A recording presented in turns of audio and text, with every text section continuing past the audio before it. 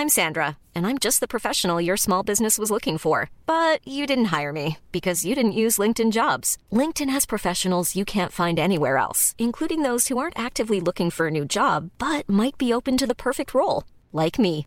In a given month, over 70% of LinkedIn users don't visit other leading job sites. So if you're not looking on LinkedIn, you'll miss out on great candidates like Sandra. Start hiring professionals like a professional. Post your free job on linkedin.com/people today. Millions of people have lost weight with personalized plans from Noom. Like Evan, who can't stand salads and still lost 50 pounds. Salads generally for most people are the easy button, right?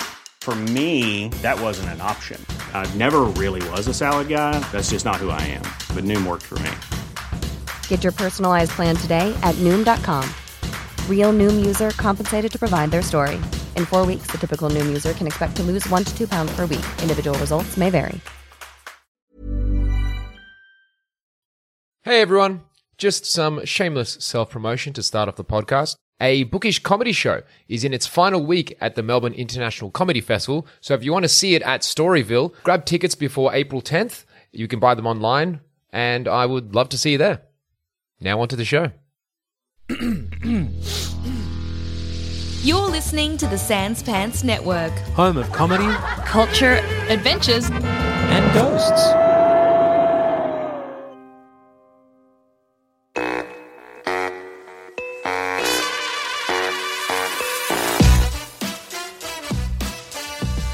Hey everyone, welcome to Bookish. I'm George DeMorellis. This is a show we ask you what's your story and what does it say about you.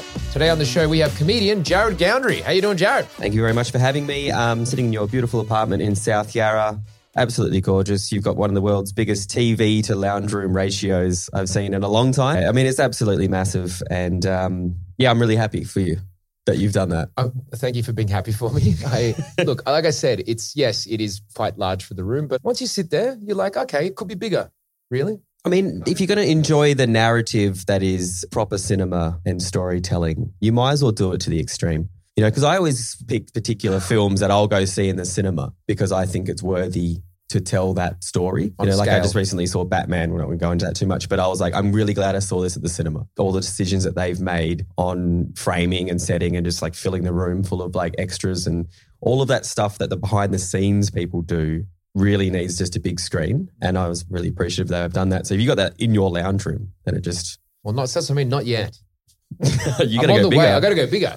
Well, I mean, I would be happy with that. But. Yeah, look, I'm happy with it, but you know, just I can still see my peripheral vision isn't full yet. So, but we're not here to talk about Batman. So I guess we'll fill in a whole stuff about you, your comedy career and stuff like that. And you've got a very interesting history. I think that will be very fun to talk about. Yeah. But let's start off with your book of choice and jump around from there. Well, it's the most recent book that I've read, which is when we were discussing about, because I've been a reader for, my entire life. And to pick sort of a book was hard. And when you said, hey, do you want to come on the podcast? This is what it's about. It's about a book. I'm like, well, I'm actually just kind of midway into this meaty sort of book at the moment. So the book's Sapiens. By Yuval Noah Harari? Yeah. I mean, I don't really take notice of authors too much in the non-fiction realm. In fiction, I sort of fanboy around them. But I feel like in non-fiction, they don't get the pedestal. That's crazy. But because they've done more work. Yeah, kind of. I think, maybe, I'm not sure. They had to research, whereas the other people just made it up. I don't know if that's more or less work. But I do think, one, it's important that they're reputable. Like in terms of... So important. One doesn't matter at all what they are like. I would be spewing if I wrote a book and someone read it and was like enjoying it so much and telling other people about it. They're like, oh, who wrote it? And they're like, I got no idea. But then the money would comfort me, I guess. It's the only book... I think that's really shaken me emotionally in my unimportance in the world. Now, I'm a history fanatic. I have researched history since I was 10. I'm in no way, shape or form a historian. I am just a sort of a fangirl of history and everything that's come before me. And if history was the iPhone, then this book is about the packaging. Like this book is like the box. And it is like human history at 80,000 feet. It is so upsetting, the fact that they are talking about sort of me on a species level and the time frame of this book, it starts around sort of 100,000 years ago to present day and then leaves it open to be like, well, what's next? Isn't that sad? Why? On the spectrum of time, right?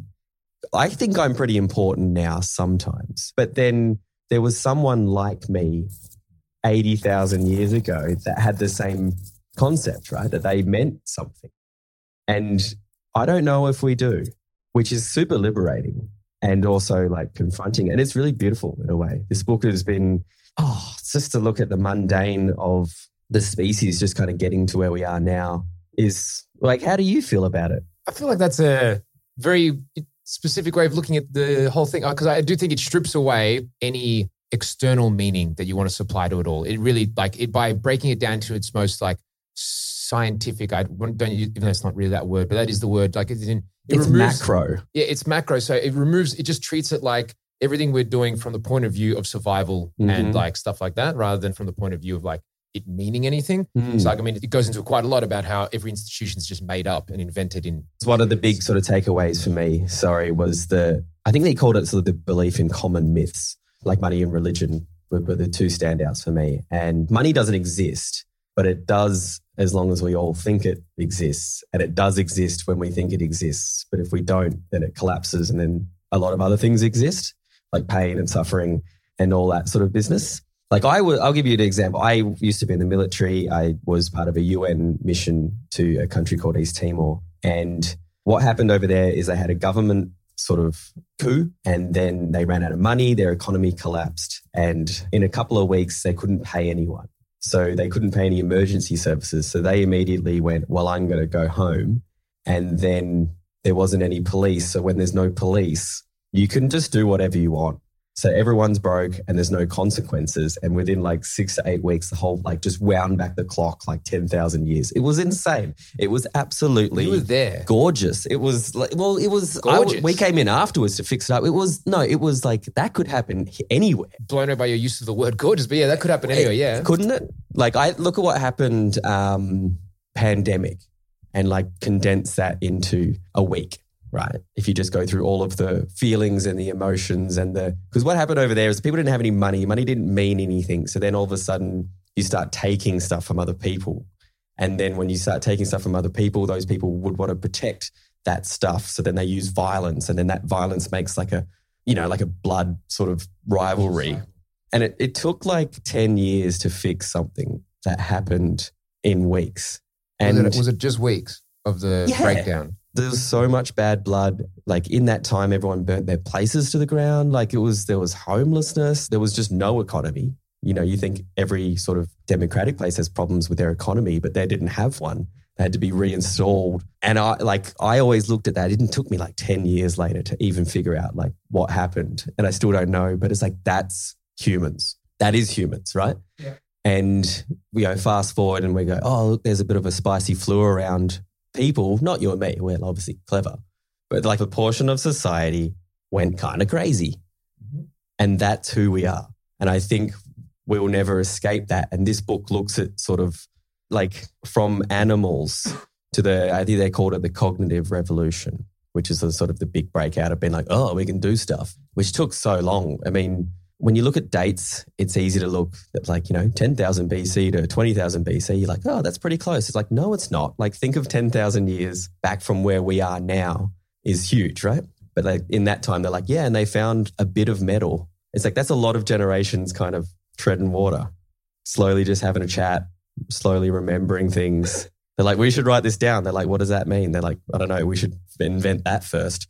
Because we are talking on a microphone into a computer about a book that someone has written about our own species from the start. That was not possible 100 years ago. And like people were barely literate a couple of 100 years ago, right? So I look at this and I go, well, fuck, like in the entire spectrum of society, we're doing stuff now that people in 500 years will think is absolutely outrageous. And we don't know what that is, because we're just doing our best, right?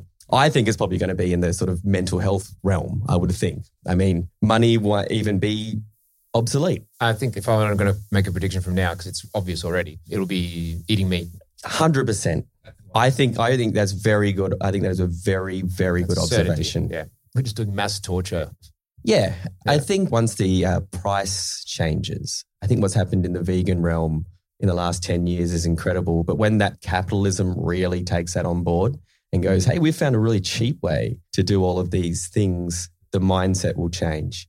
Yeah, I don't know. At some stage and point in time, everything's got to change. At some point in time, the Colosseum was winding up. And there would have been like a group of hardcore fans that have been like, what do you mean? Like, it's fine. This game's gone soft. Like, we can't kill people anymore. Like, and it's like, it's always changing. Bloody, exactly.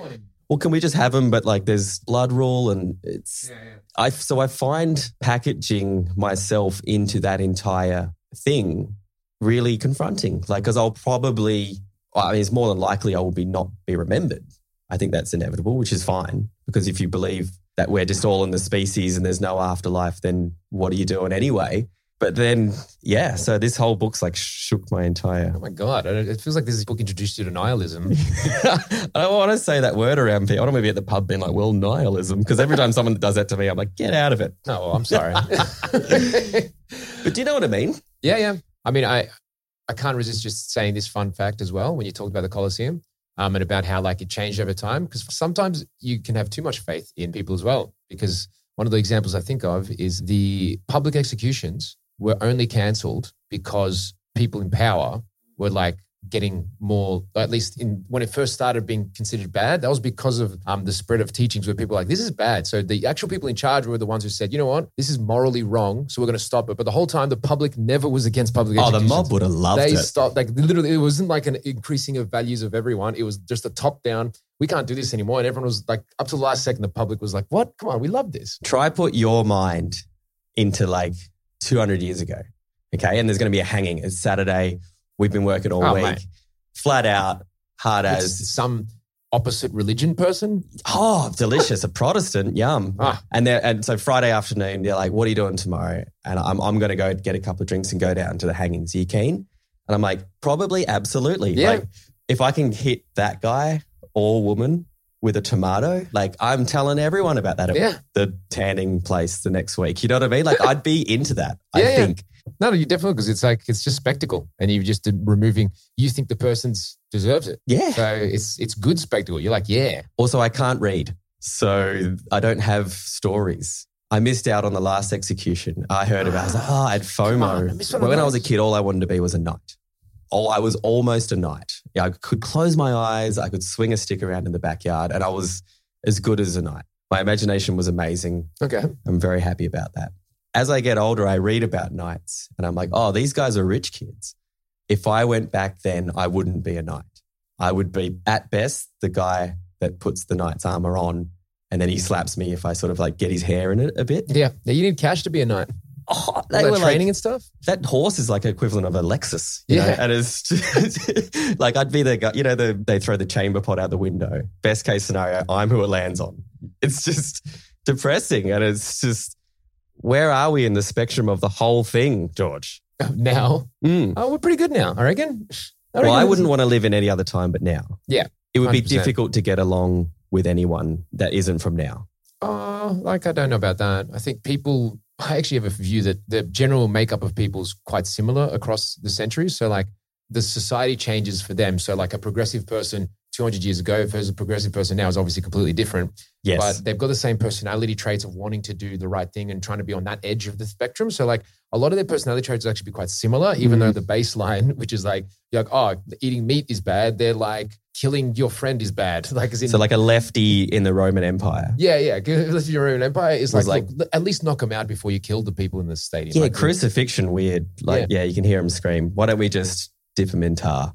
Like it's much better or something like that. So basically their outlook's actually quite similar in a weird way. It's just in this much more, the society has molded it into the version that it is there. But I don't know about you, but I don't spend most of my time just vibing over someone's extreme political views anyway. So no, I don't. I struggle with the entire thing because I know, you know that I watched my grandparents recently try and send an email and I felt for them, you know, because they were borderline really shit at it. You patronizing? Right. And these people, like my granddad came back from a war and sort of like built a place with his mates and then had heaps of kids. Like he's done stuff and now he's not equipped for this world.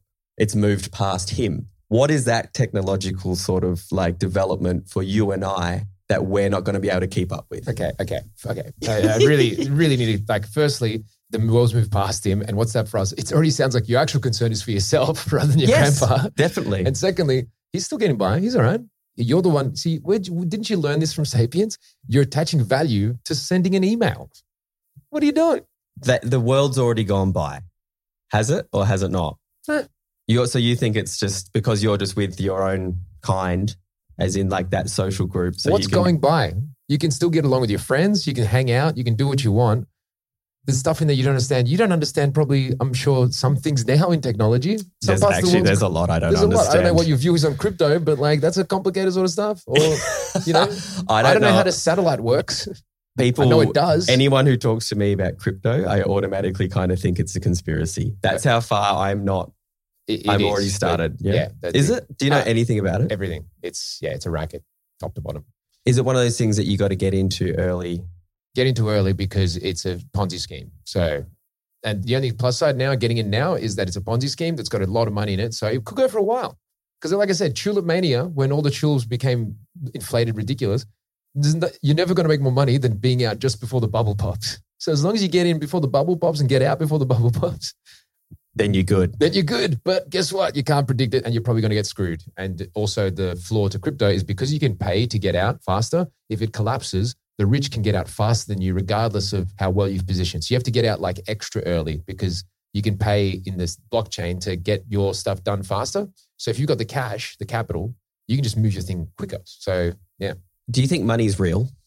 What are you talking about? The whole thing, right? So aliens come down tomorrow and they're like, we don't know where you are. We got lost. What are you guys doing here? And they're like, hey, we got like this climate crisis. And they're like, that's good. You've hit that point. That's a good mark. You know, you'll get past that. Don't worry about it.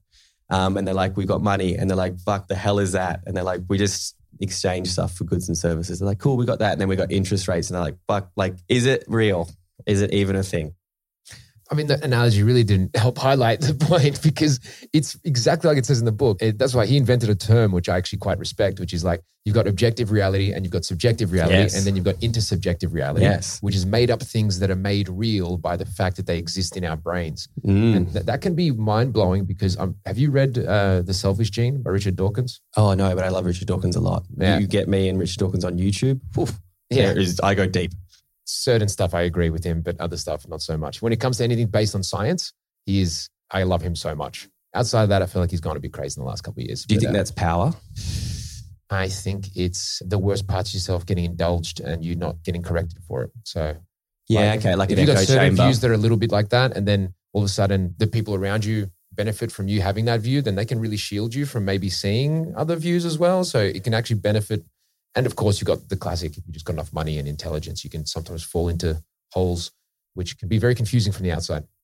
Let's go back 400 years. Do you think you would be okay being born into like a monarchy? And do you think from a young age, getting handed the keys to that Ferrari, that you would crash it or you would not?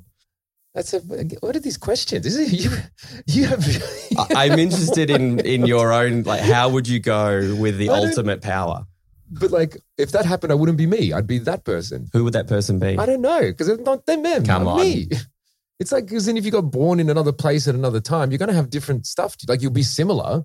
For me, to be honest, I probably would struggle because I don't think I have the conniving to do well in a monarchist system. Good, because, I like this. So you think you're too... I think I'm more keen in kicking back.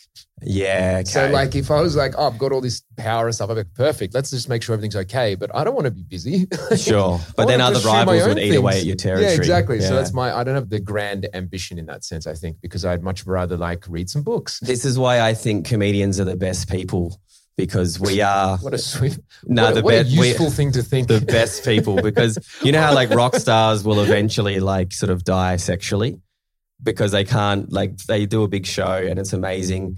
That's why Vladimir Putin's insane, because you give me $1 billion and then let everyone say yes for a year, I'm automatically worse as a person. Times that by 20 years and I'm insane, right? And then you give me sort of like an aging sort of military with like weird territorial ambitions and I am having a party. But I think comedians, we are always sort of shackled by our material that we can't, it humbles us as we go along. So we can't ever get too crazy.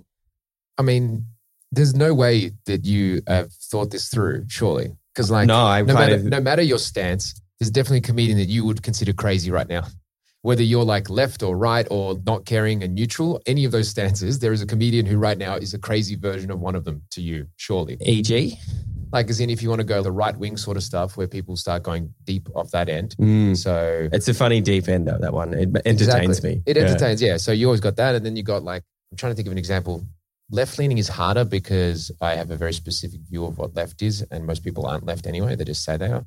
Explain. But people like to think it's a... Do you think it's a trend? I think economics aren't treated with the seriousness of what leftism really is, rather than like the more other features, which are super important. But I always think that the class structure side of things isn't appreciated, whilst also understanding the importance of economics and the importance of finance and how that is tied into society. So like trying to balance those two in your head where you're like, this is bad, but also I can see why it's needed and how it is necessary for certain things. Do you think it's like punk rock where like other people that are punk rock don't look down on other people that aren't punk rock enough? So like if you're like ultra left and then you see someone that is kind of left but isn't left enough for you, you kind of like attack them?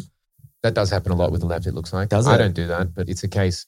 Sometimes that's an understandable mistake because sometimes people think that they're part of the cause, but they're actually like the opposite. And the problem with left is comes with a inherent, especially now, there's a more obvious smugness. I think actually the right is way more smug than people realize because they're just completely close-minded to things and they don't realize that that's smug in the worst smug sense. Yeah.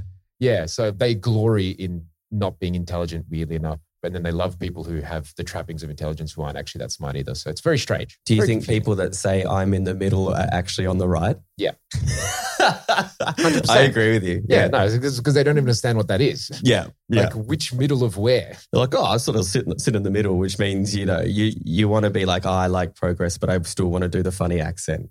Like I think that's it, right? Look, that sums me up too, to be honest. That one, I think we all want to do the funny accent. Yeah, what these people don't realize is that if we get progressive enough, you can do funny accents again. The reason you can't do it right now is because we're not there. Oh, so you thinking... All we need to do is be fully equal in every way.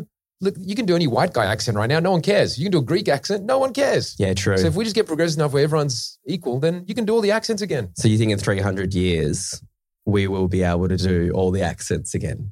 Do you think I will be, as a white person in 300 years, I could do like a full Chinese accent? Look, I'll be honest, you're pretty white.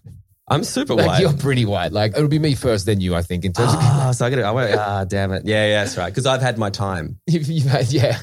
But I've grown up in an era where I'm the Colosseum, and I'm like... White people, the Colosseum. Yeah, but my uncles and my parents, they still think they're on the top. Right. So I'm changing of the guard for them, but they don't get it. But I'm trying to tell them it's okay. We don't have to call the cheese that. And, but they're like, this is outrageous. Yeah. And I'm like, it's fine. And they're like, because they're defensive. It's interesting you saying that. I feel like that generation is defensive because they know they're in the wrong, but they're too far into it. Because like, I think the world would be a greater place if you just kind of admit stuff. Like I've said the N-word heaps. Like I have sung along for a long time. Rap music I really enjoyed it. I grew up in Western Australia. I grew up in Perth. We didn't really have these left and rights when I was growing up. And I was just pumping them out, like having a good time, really enjoying it, buying with money the records and you couldn't rip them off the internet. Like I was a fan. And now I go, oh, I can't do that anymore. And it's okay. I'm not a bad person. I've just did my stuff at the time. But I would be a bad person if I said, no, I'm going to do that. Because it's not hurting anyone now that I know. And that's the whole context, right? It's people like, of my parents' generation. They will say things to me like, about other cultures. They're like, we can say that because, we had one of these people when I grew up and they didn't mind. And it's like, that's not them. That you can't base that entire thing off that. It's okay to not be defensive. It's okay to not be a good person when you don't know. But once you do, that's when you got to change your mindset. Otherwise, you'll get left behind and then you'll be like the Colosseum's okay when it's not. I'm Sandra, and I'm just the professional your small business was looking for. But you didn't hire me because you didn't use LinkedIn Jobs. LinkedIn has professionals you can't find anywhere else, including those who aren't actively looking for a new job, but might be open to the perfect role, like me. In a given month, over 70% of LinkedIn users don't visit other leading job sites. So if you're not looking on LinkedIn, you'll miss out on great candidates like Sandra. Start hiring professionals like a professional. Post your free job on linkedin.com/people today. Life is full of what-ifs. Some awesome, like what if AI could fold your laundry? And some, well, less awesome, like what if you have unexpected medical costs?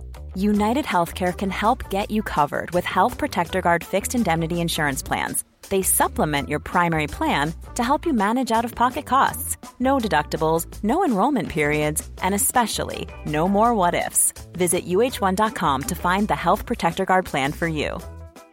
Jewelry isn't a gift you give just once. It's a way to remind your loved one of a beautiful moment every time they see it. Blue Nile can help you find the gift that says how you feel and says it beautifully, with expert guidance and a wide assortment of jewelry of the highest quality at the best price. Go to BlueNile.com and experience the convenience of shopping Blue Nile, the original online jeweler since 1999. That's BlueNile.com to find the perfect jewelry gift for any occasion. BlueNile.com. I agree. I think you can almost make a case, the fact that you don't get it until if you got it, you wouldn't do it. So actually, it is a case where they don't actually get it. There's a case of confusion. So if you don't actually be nice about it, you can almost say, no, they don't actually fully grasp what is going on. Yeah. I know that's almost giving a clean slate. Don't get me wrong. There's definitely racists in there as well. People who actually think that people are worse. But there's definitely plenty of people who'd just a different time they grew up in and they don't understand how it's changed. And that's understandable in a weird way as well. Because that doesn't make them evil. No, I don't. And it's not mutually exclusive. I think it's a case. It's not mutually exclusive. That's what I'm saying. This isn't a broad brush. Everyone's involved in this, but I think a lot of the time, what people can sometimes who get too upset about that stuff, which you should if it has any real world. I can understand getting caught up, but I think the case where they're not being malicious, they just don't understand. Yeah, it's almost like a naiveness. Yeah, it's like the classic for me, I think, is gay marriage. I feel like that was a very clear generational switch there, and that's I don't think any of them, a lot of them just don't. So they're just I just didn't get it. I'm used to, and that's it. And I think if they just hung around a lot, and don't get me wrong, there would be some bigots definitely involved. But what do you think that next issue will be for us of people you love of our trying to age? predict the future. I love it. It's all I think about. It's amazing because I want to know where I'll be. I plan to live for 130 years. Wow. Okay. Well, I think I will. You think you will? I think so. How old are you now? I'm 35. Right. So that's 95 to go. And why do you think you will? I think I'll be crafty on getting new medical treatments. Right. Because right now, there's absolutely no evidence. I look forward to proving you wrong. I look forward to it. Yeah. Because I think this is why we've got to look after the earth as well. Because when we finally trash this joint and they send 1,000 people on a ship to Mars to recolonate, I'm not on it. I'm not getting on it. It's just not me. I'm not in the top 1,000 people of the planet. Right? So that's why you got to look after this place. Yeah, yeah. Because everyone who's sitting around here being like, it's fine, we'll go to Mars, isn't going. Because the people that are going, no, we can save it, are going to make it. Right? But if you're going to start a new sort of planet anyway, you need to probably bring some people that are dumb because you can't start a society with all smart people, right? I mean, who's going to change the sanitary bin? We need... You can take it in turns, around the house. Like a roster? Yeah. Everyone's too busy working on terraforming stuff. They're I'm busy, my work, and they'll kill each other. Because we need the top % of humans, right? This is what I'm learning from the species. Needs the bottom part, right? I think to tie it back to the book quickly. So Sapiens, he also wrote a sequel. I can't wait to get it. Homo Deus, yeah. So he kind of goes into this a bit. Wow. Okay. A little bit. A little bit. He touches. I thought Homo Deus was actually very good, but better. It's different. It's more of a history. So this is more a history. So Sapiens is a history of people and their place, how these institutions grew over time, and how their mentalities came over time. But Homo Deus is more, I guess, a look at humanism as the philosophy and how that's impacted our views towards each other and how that's changed and how it's changing right now and how it could change in the future. Interesting. It just projects forward some of the stuff that, thanks to technology and this philosophy we have now that we can't take for granted, that could change completely in another 100 years. The example that he says is genetic engineering means you can just make people better, arguably. So before, you needed a population that was to do stuff. But the fact is we've got technology advances now, which mean that a large chunk of the population could be potentially redundant because once you get accounting software and all this stuff, you're going to have, it's not just physical stuff. It's every IT stuff as well. We're not talking just the truckies are going to lose. It's like everyone is going to lose their jobs. Like they're going to be redundant. So then if you combine that with genetic engineering, you can quite hypothesize that actually people power is going to disappear in terms of anything. It's like any country's actually best way to get ahead would be to focus on just getting 5 super freak geniuses and then automate their industry and just forget their people. This isn't happening right now, but you've got a potential issue here politically where there's no will anymore to support the people because you don't need them anymore. So obviously, that's a complete change in society. Obviously, our financial setup's going to have to go through some really tough times before it goes into the next glorious step, I would imagine, right? Because people will stop, let's say they stop working and the tax system of that falls its ass out. Like there's going to have to be a really big sort of tough decision-making process. Like, when the Roman Empire fell, it was black for a bit, right? It was dark. We're going to have have a real tough time for a little bit to go to the next glorious step. Yeah. I mean, look, maybe. So you've read history. You love history. Love it. Do you have a favorite history? As in period in time? I like weapons, not like using them, but so I like the hilarious arms race of the medieval time. Where they're like, we got the little rings and we're going to put lots of rings together. And then they're like, well, great, we'll make little sharp things that go in there. They're like, we'll put more on there until everyone was kind of like a walking sort of tank. And then the gun just made people wear like red hilarious pants. To me, that's quite funny. And I like the steps are very clear in that because we're seeing that happen right now in what's happening in the Ukraine. We're seeing the tank become obsolete because it's worth millions of dollars, takes ages to make, and missile technology has come to a point where I know how to use these missiles for my time in the military. I could teach you in an hour and you can pop out of a window and like whack a tank. And it blows it up. And they're becoming death traps with burning people inside of them. Because you can't even because the technology you don't miss. No. Yeah. So that's going to happen, make that bigger and you go, well, what's the other tank variants? There you go, well, that's the ship. Okay, so once that missile becomes, which sort of exists in hypersonic sort of targeting thing, then that balance of power changes. So we're in a period of changing through technology because military technology is the thing that drives for most of our existence things forward, I think. I don't know about it. It's just what defines what becomes forward. Yeah, because the power that has it is going to make the rules. And it's, the aeroplane's a really good example of this where war has pushed that forward gigantically. Sort of the Wright brothers going, and then when they had trench warfare, that brought it to a standstill and they went, well, if we get we invest a lot of time and research and development and competition between rival powers into things. Like we're on Mars now, which is completely not humans, but we are sort of, and that is not possible without nuclear weapons. And that technology and going, how do we get these rockets to where we want them? And they're hand in hand. I don't know. I know that's the classic thing, but I think in an actual war, one of the pluses is obviously you got to focus on it. So you got resources and stuff going towards it. So in that definitely sense, focus on it. Yeah. And but even the people are scared and they do it. But that's one of the misleading things I think when people are like military spending, the wars are good for a country in terms of makes people work. But it's only good because something like World War II or World War I, there actually was a unified mental focus on it. But any war now that isn't the same because no one's scared. No one's actually focusing on it. When I say no one, I do of course mean these completely detached first world countries that don't have to deal with what's going on. So I think straight away that attitude that it focuses people just isn't there. So it's more just they're just spending $1 trillion on this stuff. But then you're well, we don't have the alternate history where the country's developed enough where we don't, I'm not saying that it doesn't help, where then it just went into a whole bunch of different industries and actually support a whole bunch of stuff because... Well, you look at the development of the countries of Japan and Germany post 1945, which weren't allowed to have sort of large, modern, far ranging sort of militaries, and they became superpowers in different areas. Well, that's exactly it. And don't get me wrong, that's because they could piggyback on the technology done during those times. Yeah. But even then, it's just the point is,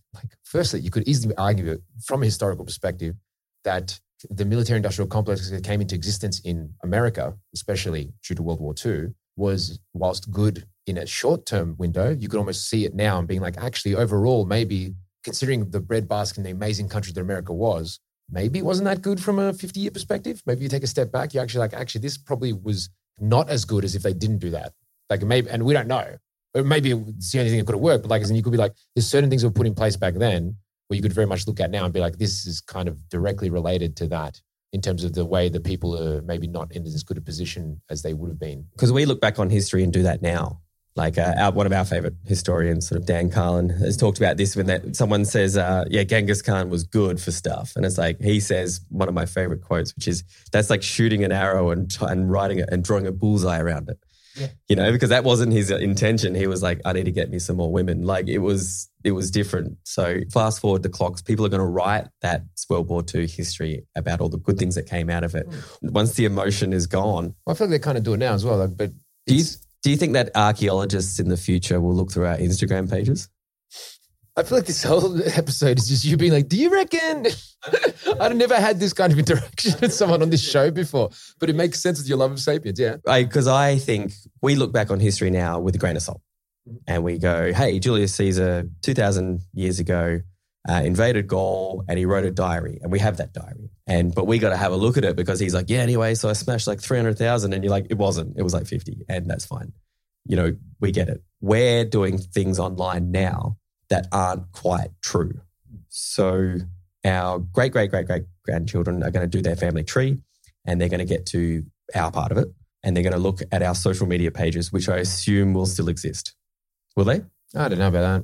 Can you even go on MySpace anymore? I think famous people or historical peoples will. Yeah, that's not the same. Definitely not the same. Yeah. But I think there's more chance of our lives being known than a peasant from... Yeah, 100%. Yeah.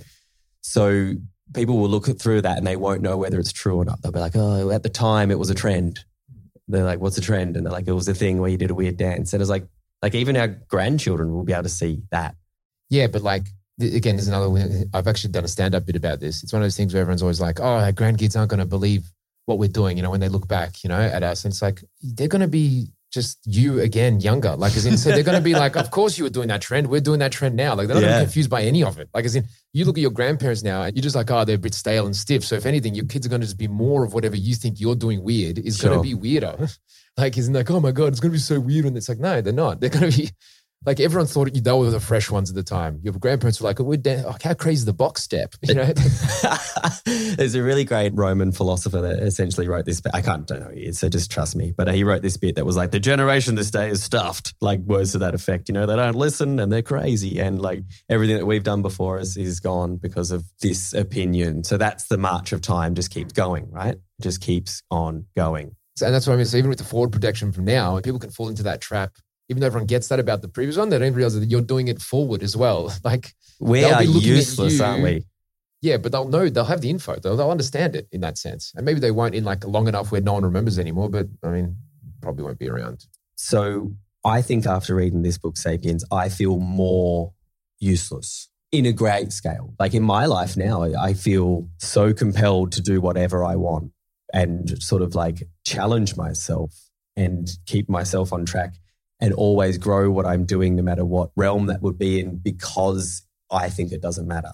Because I'm like a slave to my species and in 1,000 years I won't exist. It doesn't matter. I mean, how do you justify it then? Why does this help you do it?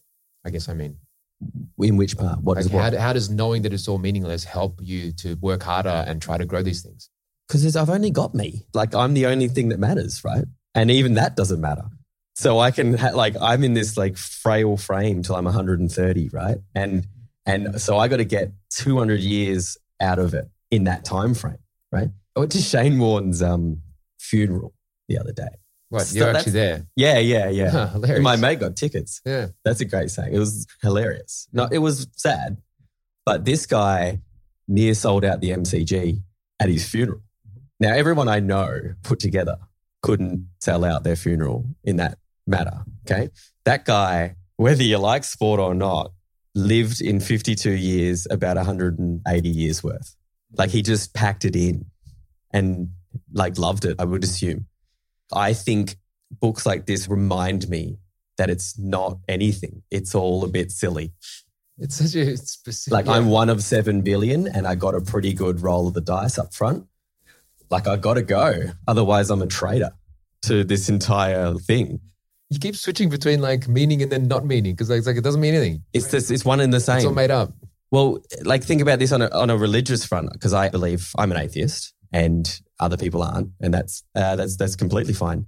But whether there is an afterlife or not, it doesn't really matter, because if there is and you are judged by your actions, you got to be good, right? And if there's not and you only have this time, you got to give it a red hot crack, because after that is just a vast nothingness until you are some form of soil. And that's how I think, that's why I live my life the way it is. Look, I'm going to go I'm going to go out on a limb. Sure. Are you afraid of death? No.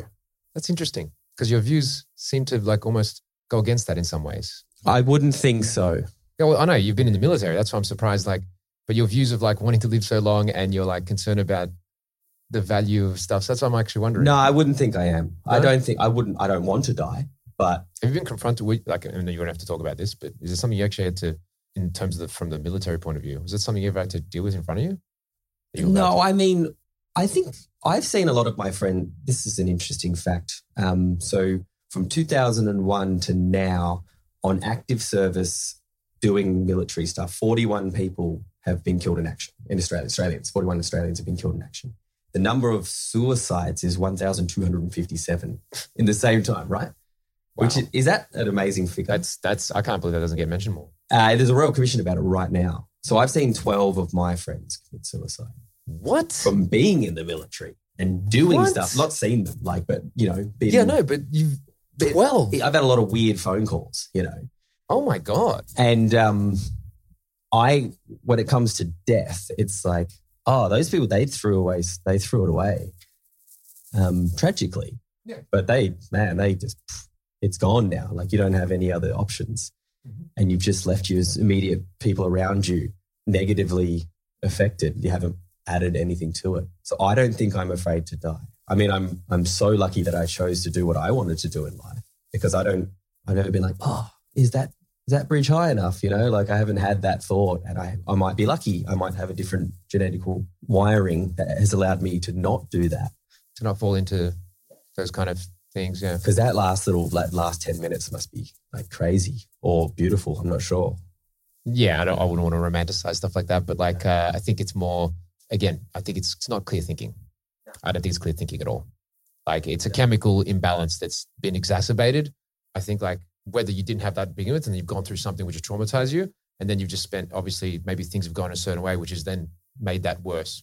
That's kind of how I view it. Imagine there's a green room after you live and the whole of your life was your set. And then everyone that's performed before you is there, and you walk out and everyone there goes, how'd you go? And you go, yeah, crushed. Okay, that is beautiful. That is beautiful. Yeah, That's the most beautiful thing I've possibly.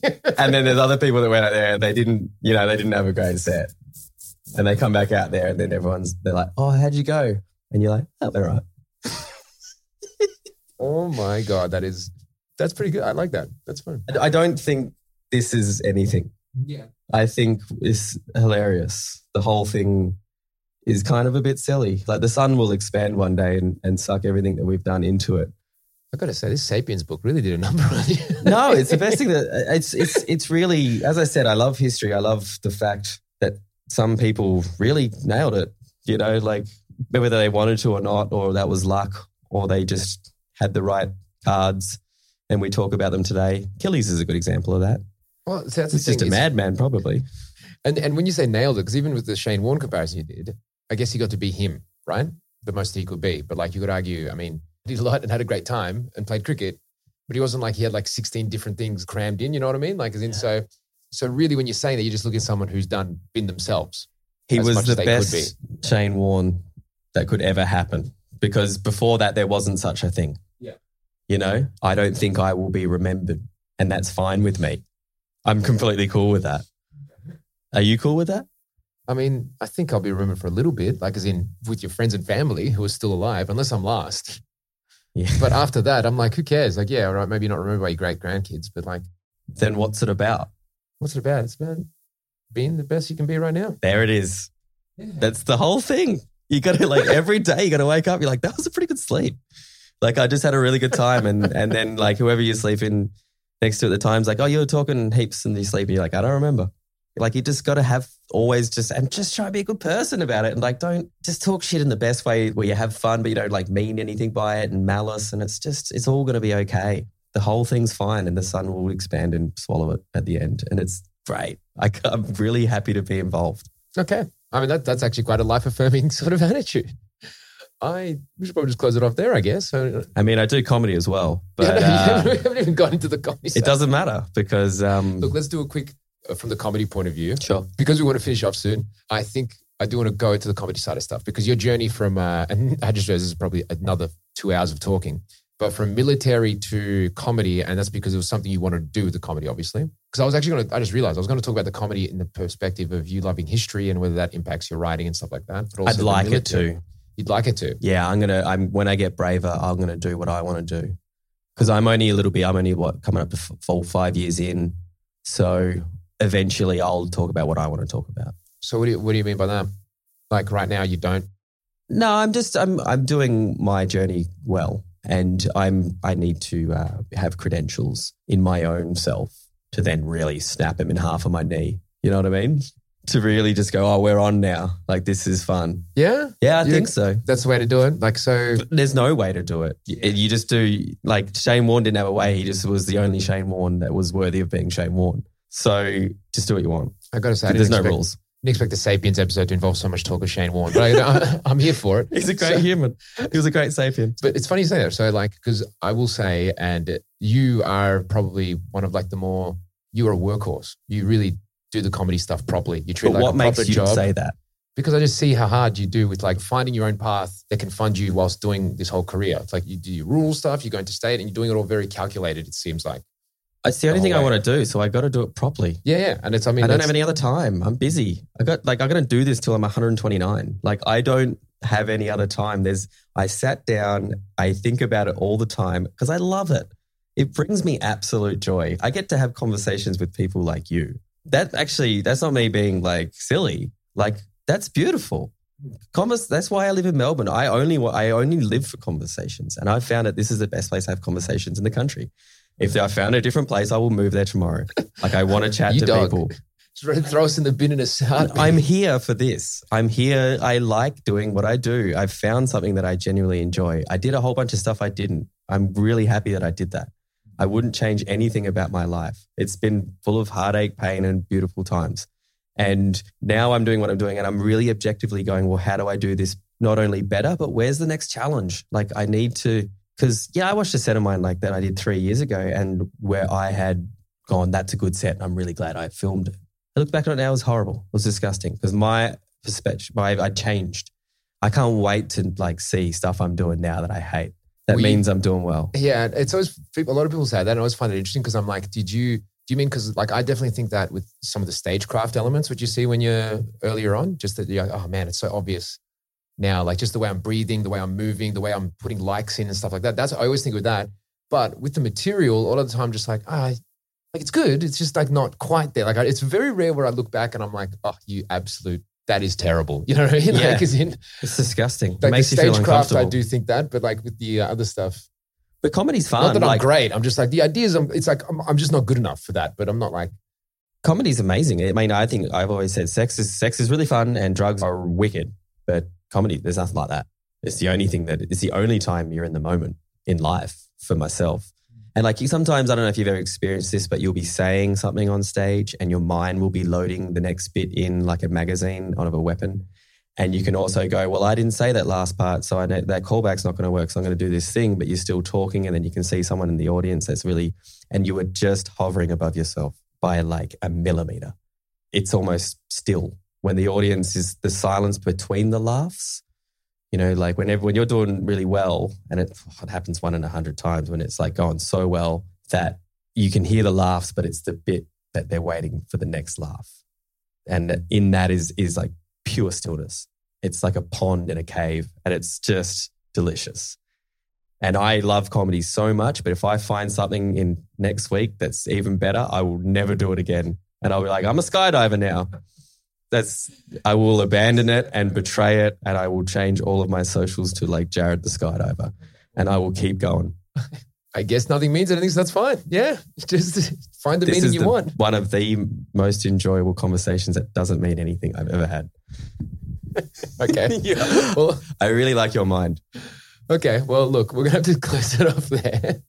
I've enjoyed it a lot as well. It's been very interesting. I didn't even, like, we could have gone, the stuff you learned in the military and how that applied to your comedy and stuff like that. People can assume. Let them draw their own inferences. It's fine. Do you want to give any shout outs to anything about what you're doing and stuff for audience to follow? No, I want to give a shout out to the whole thing. I think like over the last couple of years, we haven't been able to do anything. And if you like going and catching up and doing book clubs, just do that. If you like jazz, like go do that. Like don't go see me, go see what you want to see, or go see something that you haven't seen. I don't know, like just go do it. Don't worry about me. I don't mean anything. Go live. I don't mean anything, so don't. Be you. Yeah. And that's all. So if you've listened and you've enjoyed, I'm happy for that. Okay, well, thanks a lot. Cheers, Jared. Thank you.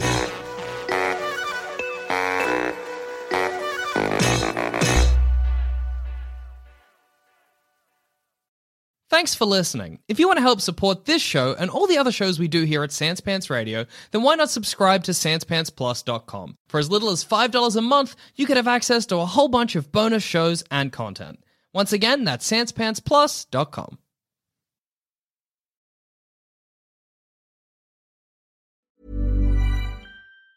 Planning for your next trip?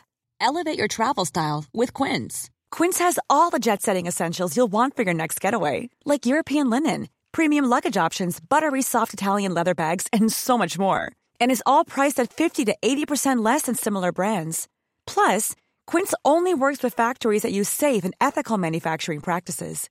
Pack your bags with high-quality essentials you'll be wearing for vacations to come with Quince. Go to quince.com/pack for free shipping and 365-day returns.